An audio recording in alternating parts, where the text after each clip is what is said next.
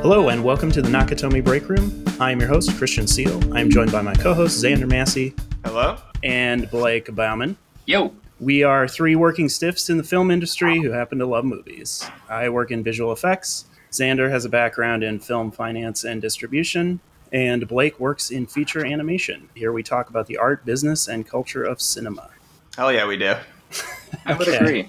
We should start with the Batman. I feel like the gold standard, kind of like the running champion, is the Dark Knight. Are you guys on board with that? Like, that's kind of the one to beat, I feel like. Yeah. I would agree. And the bar wasn't too high before that, but then it really did set the bar high. Before it was the Tim Burton Batmans, and I feel like those were dethroned by the Chris Nolan Dark Knight. Yeah. That one, for me, because I feel like that one is like a real movie. It's not like a superhero movie of the times where, like, it's basically like a legitimate crime drama. If you look at like the way it was shot, it looks like the movie Heat. Yeah, absolutely. I would say this new one even more so. I was scrubbing through it right before this. You didn't watch it. No, I watched it, but I was scrubbing through it for another, freshen my memory. I got to the scene where he's watching Catwoman, like Zoe Kravitz, change into Catwoman, and it just felt like this erotic thriller. What is kind of interesting is they're both Batman and the Riddler. They have their watching scenes, like the voyeurism. I mean, yeah, they're both a couple of creeps, basically. They are. They're not really that different. You know, that's kind of an old, like, cinema/literature trope where the villain and the hero are kind of the same, or they have the same goal. It's what separates them is their means. Right. And that's, like, very much what's happening here. Yeah. On the one hand, you have Batman, who is a goth fuckboy, and the Riddler, who is a serial killer / duct tape fetishist, who only orders cappuccinos if the barista puts a question mark on it, which might be the most offensive thing he does. I would agree. Truly a monster. And, no, also, did you guys notice? That was like Mel's Diner in a streamlined trailer. Who goes to a diner and who goes to an all-night diner and orders a cappuccino? I mean, come on. A fucking crazy person. It's such a slow shot. You know, it's like, why are we just slowly creeping up this coffee cup? And I know it's supposed to build tension and suspense, and then we get to see it. It reads both as like an intense shot and as a comedic. Is it supposed to be comedic? I thought it was supposed to be serious. I don't think it's supposed to be. I don't think it's supposed to be comedic. It's supposed to let the audience know that this is the Riddler. How do you pronounce his last name? Is it Dano or Dano? Or I've always said Dano. I've always said Dano. Oh, really? Are we fighting here over pronunciation here? Paul Dano. This is the first conflict. First conflict of the series. I mean, is he scary? Does he come off scary? I was going to say, I feel like overall, I don't know if scary was really the intention there. I feel like the movie is supposed to paint Dano as a creepy guy or like a scary guy. To me, he just kind of comes off like the kid who pulls his pants all the way down to his ankles at the urinal. Just kind of a weirdo. I guess I would say that he's probably not the right casting choice, in my opinion. He's the guy that you cast when you need somebody who is sniffling. You know, the character in Looper, There Will Be Blood. But I feel like he's pretty powerful in There Will Be Blood. Yeah, but he's also sniveling. But he is also sniveling. He's both. No, I feel like his character here is like very much mirrored from his role in Prisoners. And he takes sniveling to a whole new level in Prisoners. He went full snivel. Full snivel.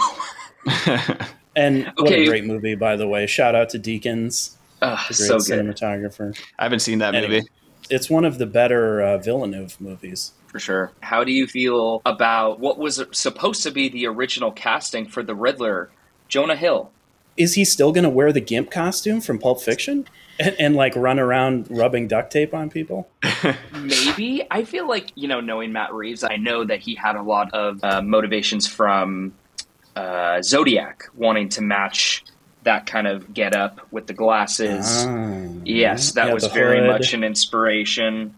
And so I could definitely see, yes, which I love. I mean, that's just like one of my favorite movies of all time. So I loved the mirror there, but I was trying to really picture Jonah Hill being that. I feel like the direction of that character would have been very different if you had given it to somebody like Jonah Hill, because Paul Dano did very much of like his other sniveling characters as you described, and he kind of matched that. But Jonah Hill, I just don't really see him being that same creepy. I just don't see the character going in that direction. I mean, first of all, I should say I'm a big Paul Dano fan, but I think it's more visceral. He's like, there's something where you're supposed to feel bad for this character, and like you want to give yourself a moment to think, does he have a point in any way? You know, can I in some way understand what he's doing? Because that's like, to me, that's the tenet of a great villain, is like it's like their actions make sense in some way.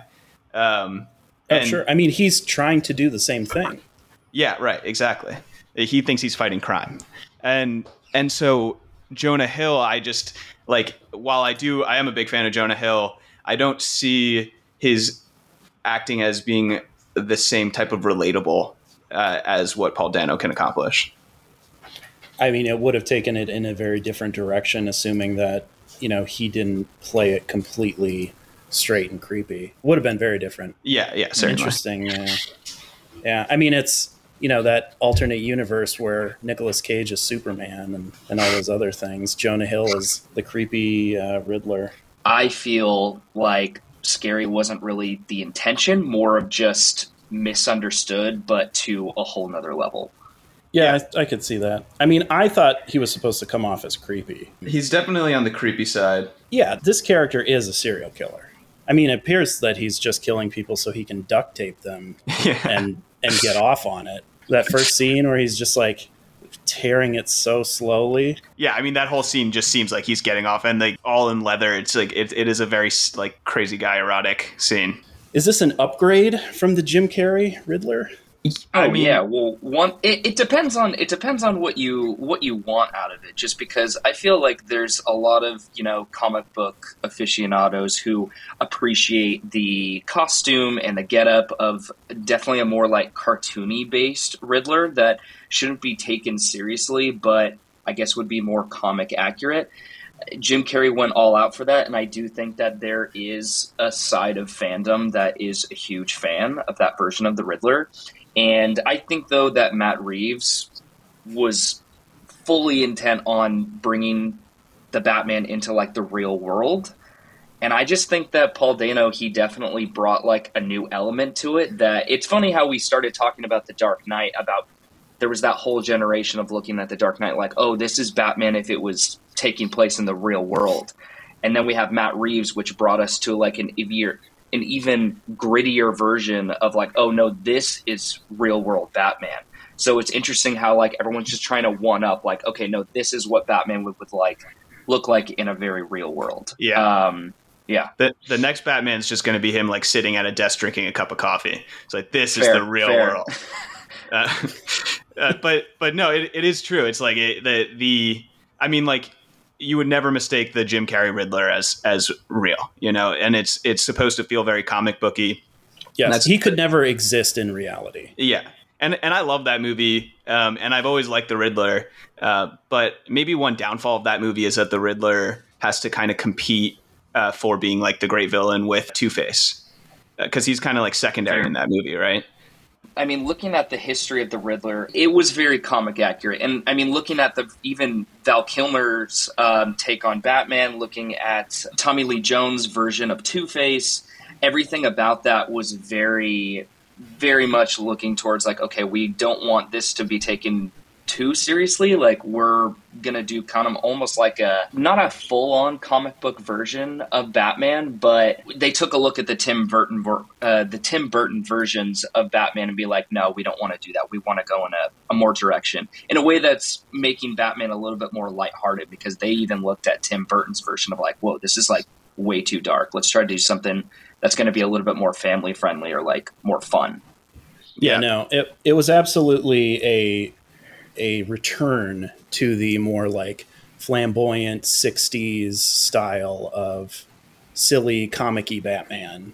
Because you have and this is what I was talking about with, you know, you kind of have them define the times. The Tim Burton Batmans made them dark, noirish, and I don't know if there were Batman movies, but when I think of like Batman pre-Tim Burton, I think of Adam West and like the purple suit and, Cesar Romero in like the goofy suit. Like that's pre-Tim Burton. And then Tim Burton kind of started the whole noir kick, I think. I assume the comics had kind of been that way all along, but that was the first movie to really introduce that, along with slanty doors and stripy pants. What makes The Dark Knight stand out to me is it brought Batman kind of like into the daylight, because I feel like this movie, there's maybe like one scene that takes place during the day. It's like exclusively night, which by the way, 2 months of night shoots, brutal. Brutal. Yeah, you just become a nocturnal animal. Dark Knight starts with a like legit crime heist set piece that introduces the Joker, but it's, there's no like moodiness, there's no shadows, like it's just, it's like the end scene of Heat where, they hit the bank. Yeah, Dark Knight has a real hook to it. The Batman is, slow, like voiceover, like the speech about living in the shadows is being the shadows is awesome. Like I love that speech, but it also is not something that's like starting off with a bang. It's like even that fight scene itself is kind of toned down. It's a very slow burn. Yeah. If this wasn't a Batman movie, do you think it would even be that commercial? But right. If he was just like a cop. Yeah, it's a good question. I feel like most of the good Batman movies have been kind of more or less a detective story. And I think that probably goes back to the comics, because my understanding is that Bruce Wayne is like the world's greatest detective in the comics. Yeah, it's interesting, though, because we have never seen a Batman like this before. A hardcore detective really relying on his problem-solving skills in order to, just find out more about the Riddler. I do think that it got a little jumbled. I almost forgot that the Riddler was the main villain. And then after we get into all of, the crime stuff with Falcone and with the Penguin, and I think that kind of did the movie a disservice. They did a little bit of what would be mostly a Marvel issue of we tried to just deal with too many villains in the same movie. I felt a little bit of that, and I didn't expect that, but I did like the detective aspect of it. It gave us an aspect of Batman that I haven't seen before. This movie's too long. Yeah, it's definitely too long. There's no two ways about it. It's an hour too long. I'm having a hard time thinking of areas where I would want to cut out just for the sake of time. And I hate to say it, but I feel like the whole Catwoman, it provides Batman a love interest, which the Tim Burton Batman's Catwoman Michelle Pfeiffer had been a love interest for Batman. And it seems kind of in line with that. I don't remember that really being a thing with Anne Hathaway and the Nolan Batman, but beyond that, I feel like we could probably lose about half an hour of screen time just by cutting that character. Yeah. Actually, yeah, I would kind of agree with you. I felt like there was a little bit of, I still think that last hour of the movie, if that was shortened down, and I just knowing the background of the Riddler and knowing that this version of the Riddler was going to be like a new version, it was just going to be like a very creepy kind of obsessive, very much about let's give you the clues and let's figure out this mystery kind of thing. So I was a little disappointed when we reached the end and it ended up being this, all of his followers jumping on this, big campaign victory event at a massive arena. I felt like that was so uncharacteristic of the kind of character he was, because there were just these little clues here and there. And I really felt like the grittiness of this movie, just the darkness of it, would have led to, I was really looking forward to just a one-on-one between Batman and the Riddler, maybe in a bunker somewhere. And it was really all about the clues. It was kind of frustrating that the final Riddler moment had nothing to do with clues. It was just almost this, intentional massacre. And right, they jumped the shark at the end for sure. Exactly, totally. And I thought I would have liked a more confined race against the clock kind of moment to mirror the car moment of the car bomb attached to the DA. That's what I really wanted out of the ending. So yeah, I was a little disappointed that they went that route. Right, you wanted him to beat him at his own game, exactly, yeah, to de-riddle him. Yeah, there's obvious there's an obvious correlation between like real world, like, you know, we're living in the, you know, post-Trump era. Obviously, those connections were pretty obvious of connecting somebody obviously connected to the internet, wanting fame, wanting attention, obviously is a psychopath and is using all means in order to create an online following and is going to the extreme in order to do so. So on the note of odd casting choices, Colin Farrell as the Penguin. Well, first of all, I paused it on like just a shot of him to try to see him. Yeah, you just can't see him. He's like I can't see him. I know it's him, and I can't. It's like Glenn Close in Hook. I can't see it.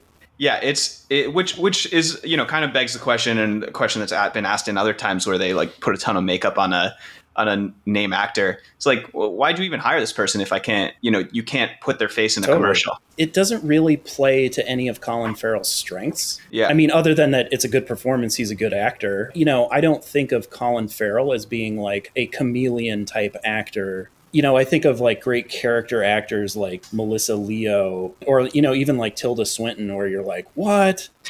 Yeah, it should have been Tilda Swinton.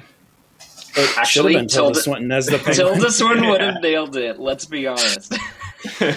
I mean, Tilda Swinton as the Penguin and Jonah Hill as the Riddler. Now we got a good movie on our hands. Talk about a better movie. Are you guys on board for Zoe Kravitz just as an actress? I feel like she has pretty big acting chops. I feel like this didn't give her a ton to work with, but I like her. I think she's a good actress. I will watch her in anything. I had watched the movie Kimmy, which I watched that.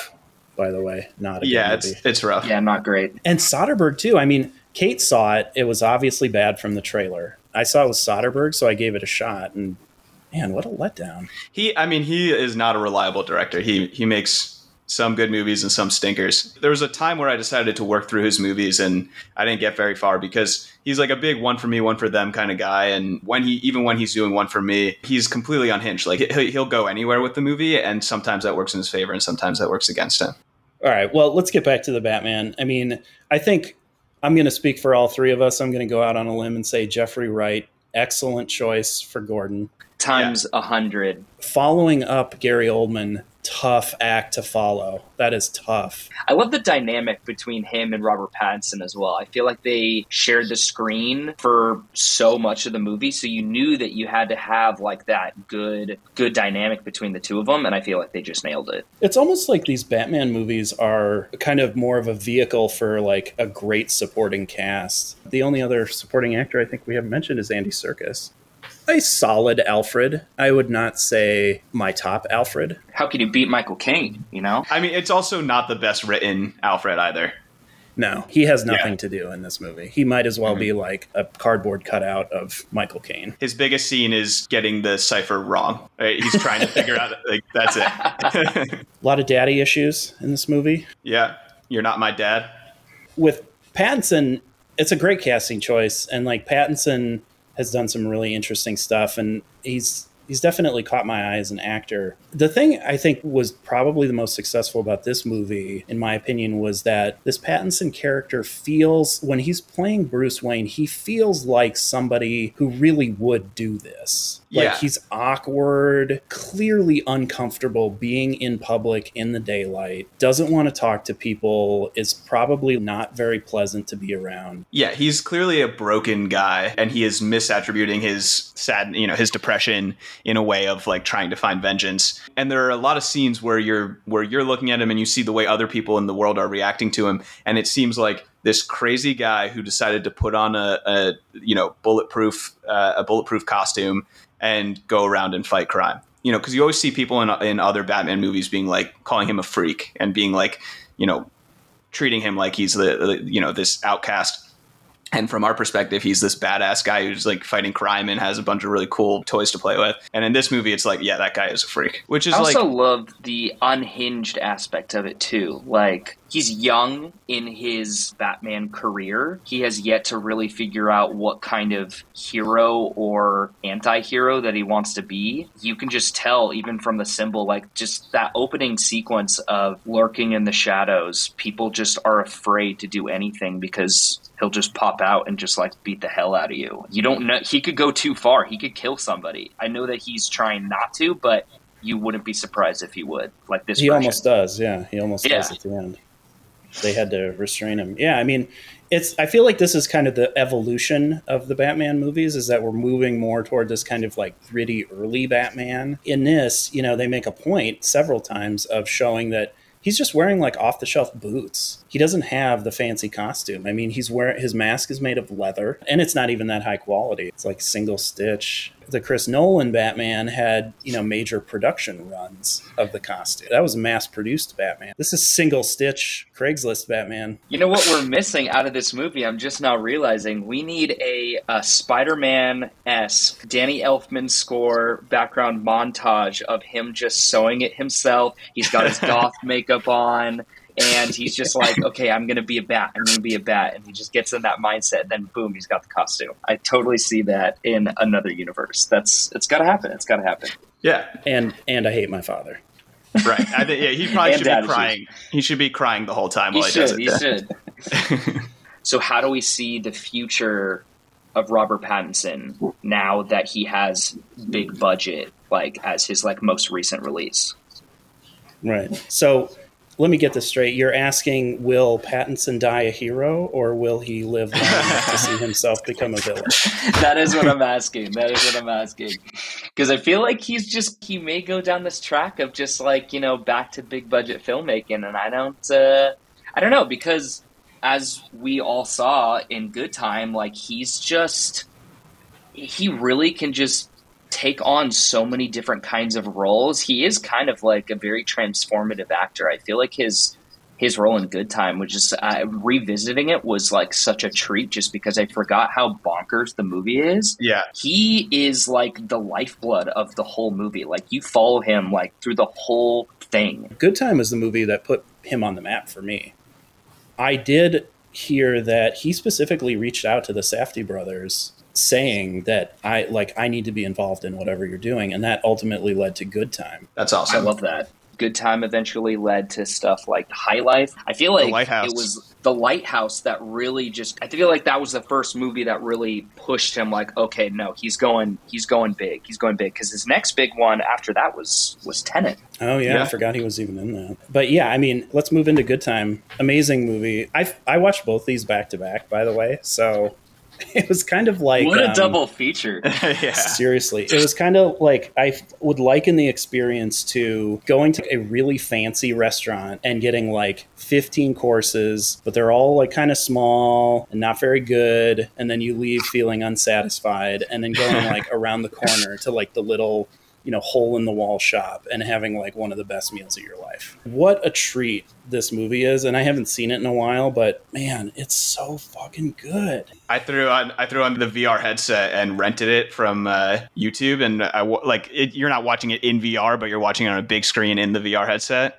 And it was a great way to watch that movie. I was just in the zone. Wait, you watched the whole movie on the Oculus? Yes, I did. I've tried it a couple other times, and it depends on the movie. And you do have to take breaks, I think. It's an awesome way to do it. And like there, you know, like jumping to the end of the movie, but there's like that scene where the camera whips up to see the guy falling off the building. Felt like I just turned my head and saw this guy like climbing on this outside of the building. So it was just like it's already an extremely immersive movie, so it made a lot of sense in that medium. Yeah. I feel like I can taste that movie. It's just so like textural and grit. And I mean, like, we're talking about two movies that were basically entirely shot at night, and how different they are. I don't think there were any sets.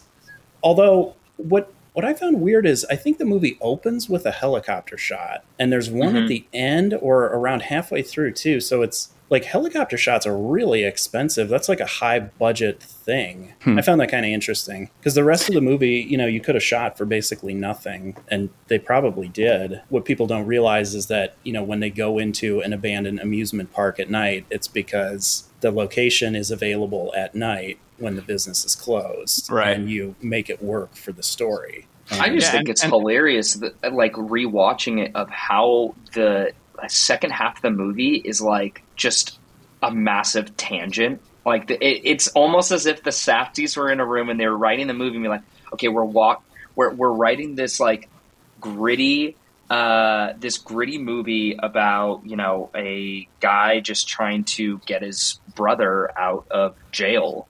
And then they go into this massive tangent of like, yeah, we're just going to try to like find this acid so we could sell it. And we're going to go to this like weird amusement park. Like, it's so weird that like when you talk about this movie, you forget that there's this whole second half that doesn't even seem like it's part of the same movie. It's crazy. That scene where they pour all of that acid into that guy's mouth. Every time I see that, I just like, I vocally like respond because it's just so much acid. It's too much. I mean, that is a fate worse than death. Like they would have been better off killing that guy. Yeah. That's like what really is the turning point for that character, where he goes from being an anti-hero who's obviously a flawed character to just a straight up villain.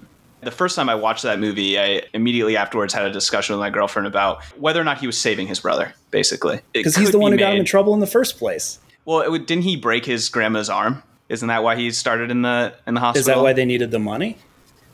So he breaks his grandma's arm. He gets arrested. It's a very quick line that they mention it. Oh, and I totally missed that. So then he's in this like institution, and then Robert Pattinson goes and breaks him out. And so my understanding, and they don't ever specify this, but my understanding is they're going to steal money so that they can run away to like Virginia or something, so they can be on the run from this institution. Because I did not catch that. I'll be honest. Yeah, me too. I completely missed that. But I feel like normally in a movie he would be trying to like get his brother out of jail. The inciting incident, I guess, would happen kind of beforehand. He is on his hero's journey to do whatever he's doing. In this case, like get his brother out. But in this, he robs a bank with him, and his brother doesn't understand what he's doing. So he's victimized by the Robert Pattinson character basically at every step. And he gets him into trouble, and it just sets off this whole series of events. And that's part of what makes this such an amazing movie, is that like everybody, all of the story points are driven by the choices of the characters. And it's all so much like, it's almost got like a Blood Simple kind of vibe where, all the action is driven just by these series of choices that the actors make. He's a screw up and he's a menace. And on this watching, it was very clear that all of his actions were definitely not in his brother's best interest. But there's a part of the entertainment value is that he's smart. He thinks on his feet very quickly. And I think that's one of the things that makes a character compelling, because he has that, like, it feels like it's save the cat at first. But then it's like, okay, this isn't save the cat. This guy's a degenerate, but he's a smart degenerate. There's the scene near the end where he's arguing with the other guy, and the guy's like, he's like, "You're a fuck up. I'm better than you." There is something of a distinction between the two of them. Like there's like it feels like Robert Pattinson has legitimate motivation, while the other character is really just a screw up. He gets out of jail. He goes and hangs out with his friends. He ends up diving out of a car going 60 miles an hour, back in the hospital, back in jail. 24 hours before he ultimately like falls to his death through a equally unfortunate series of events. It is interesting. Like there's like a moment where they're walking. I think maybe when they're walking together into the guy's apartment, which seems like such a bad plan. I don't know why they decided to go to that apartment. It almost seemed like he was homeless. There's no point where he ever just goes home. Well, again, like I think they both lived with the grandma. And that, I mean, there's a lot of inference that I guess I'm like filling in gaps that are not really filled in. But that's good, because I didn't catch that at all. I just kept thinking like, why don't they just go home? I mean, doesn't seem welcome back home, at least. He's definitely not welcome at his girlfriend's house. Right. Played by the great Jennifer Jason Leigh. Yeah, I love her complaining to her mom in like the bail bonds place. Her phone conversation is next level. It's so great. So I saw this movie when it came out, and that's one of the few things that I remembered before I just rewatched this, is that scene where she's like trying to get the credit card to go through. Anybody who's ever been broke has been in that exact same situation, and how horrible it is. Gut-wrenching. I know we discussed a little bit about Robert Pattinson. Feel like he just put in through like a massive great performance, but Jennifer Jason Leigh was fantastic.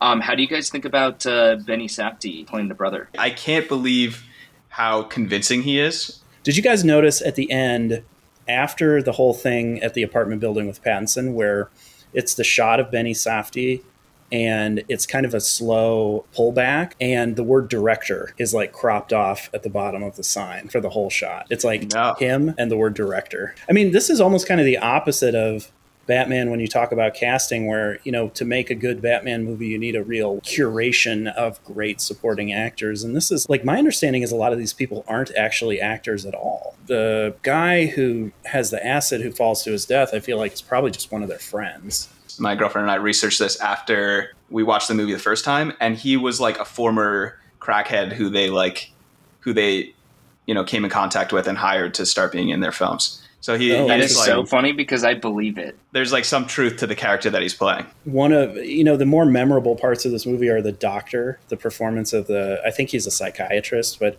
he's got this great scene in the beginning that is kind of reminiscent of the end of Captain Phillips, where the EMT is helping him after he's gotten rescued, where the doctor's just, he's so patient and so understanding, and he really comes off like he is trying to help. And it's such a great contrast to the Pattinson character, who wants to believe that he is helping, but he's kind of just more in it for himself. You guys know who I'm talking about, right? Like, he kind of looks like David Cronenberg.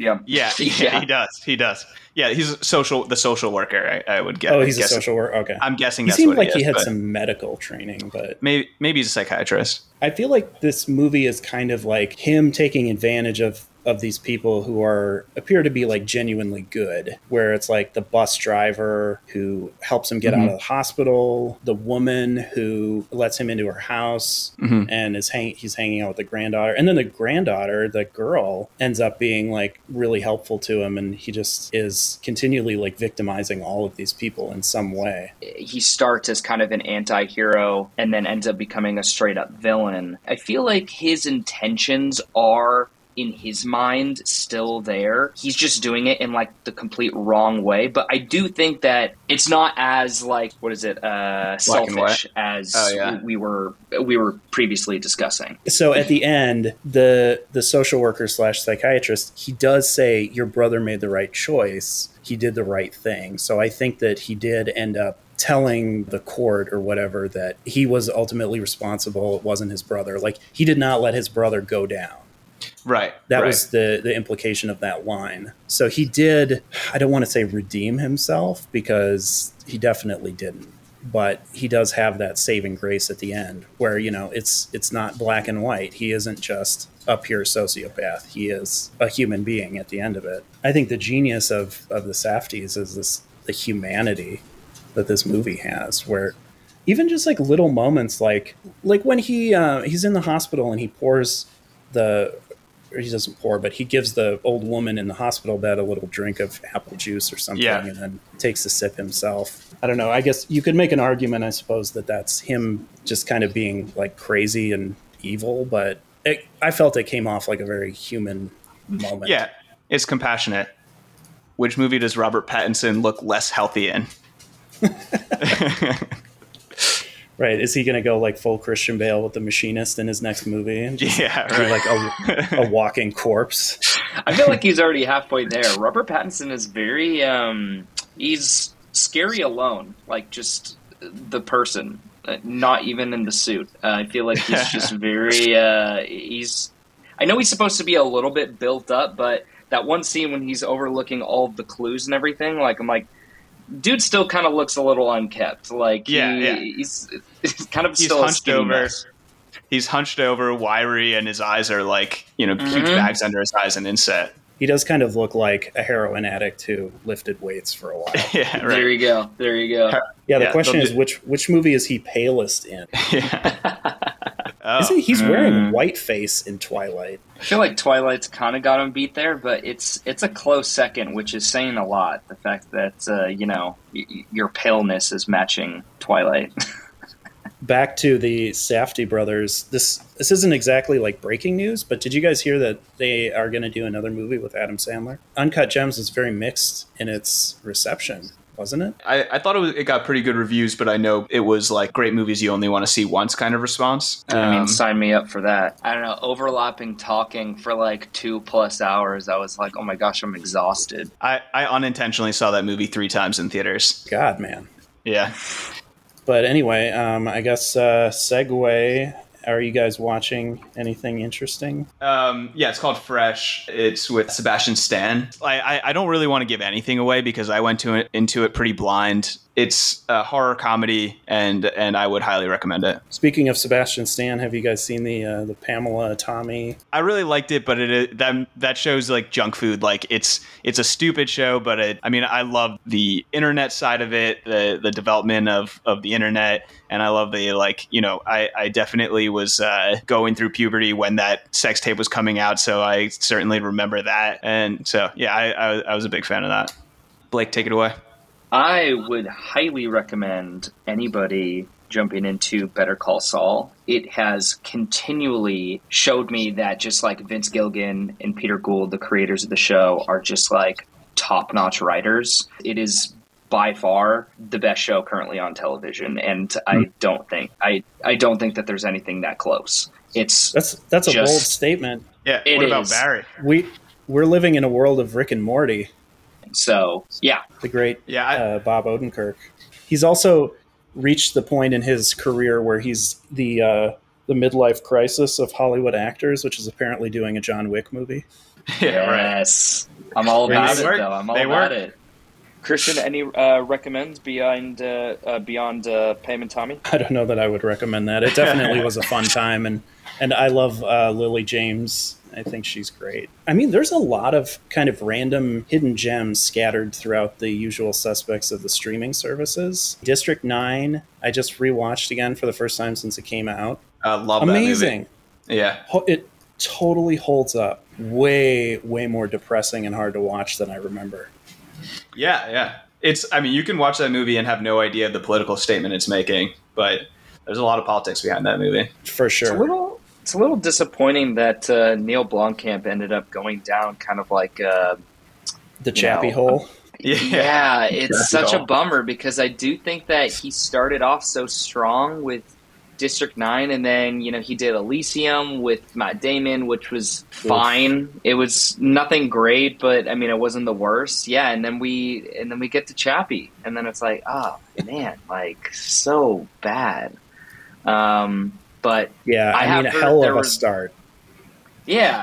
I've heard rumblings that they might actually do a sequel to that, which I would love. I would love to jump back into that world. I found it to be so fascinating. But yeah, I got to revisit that one. That's a good recommend.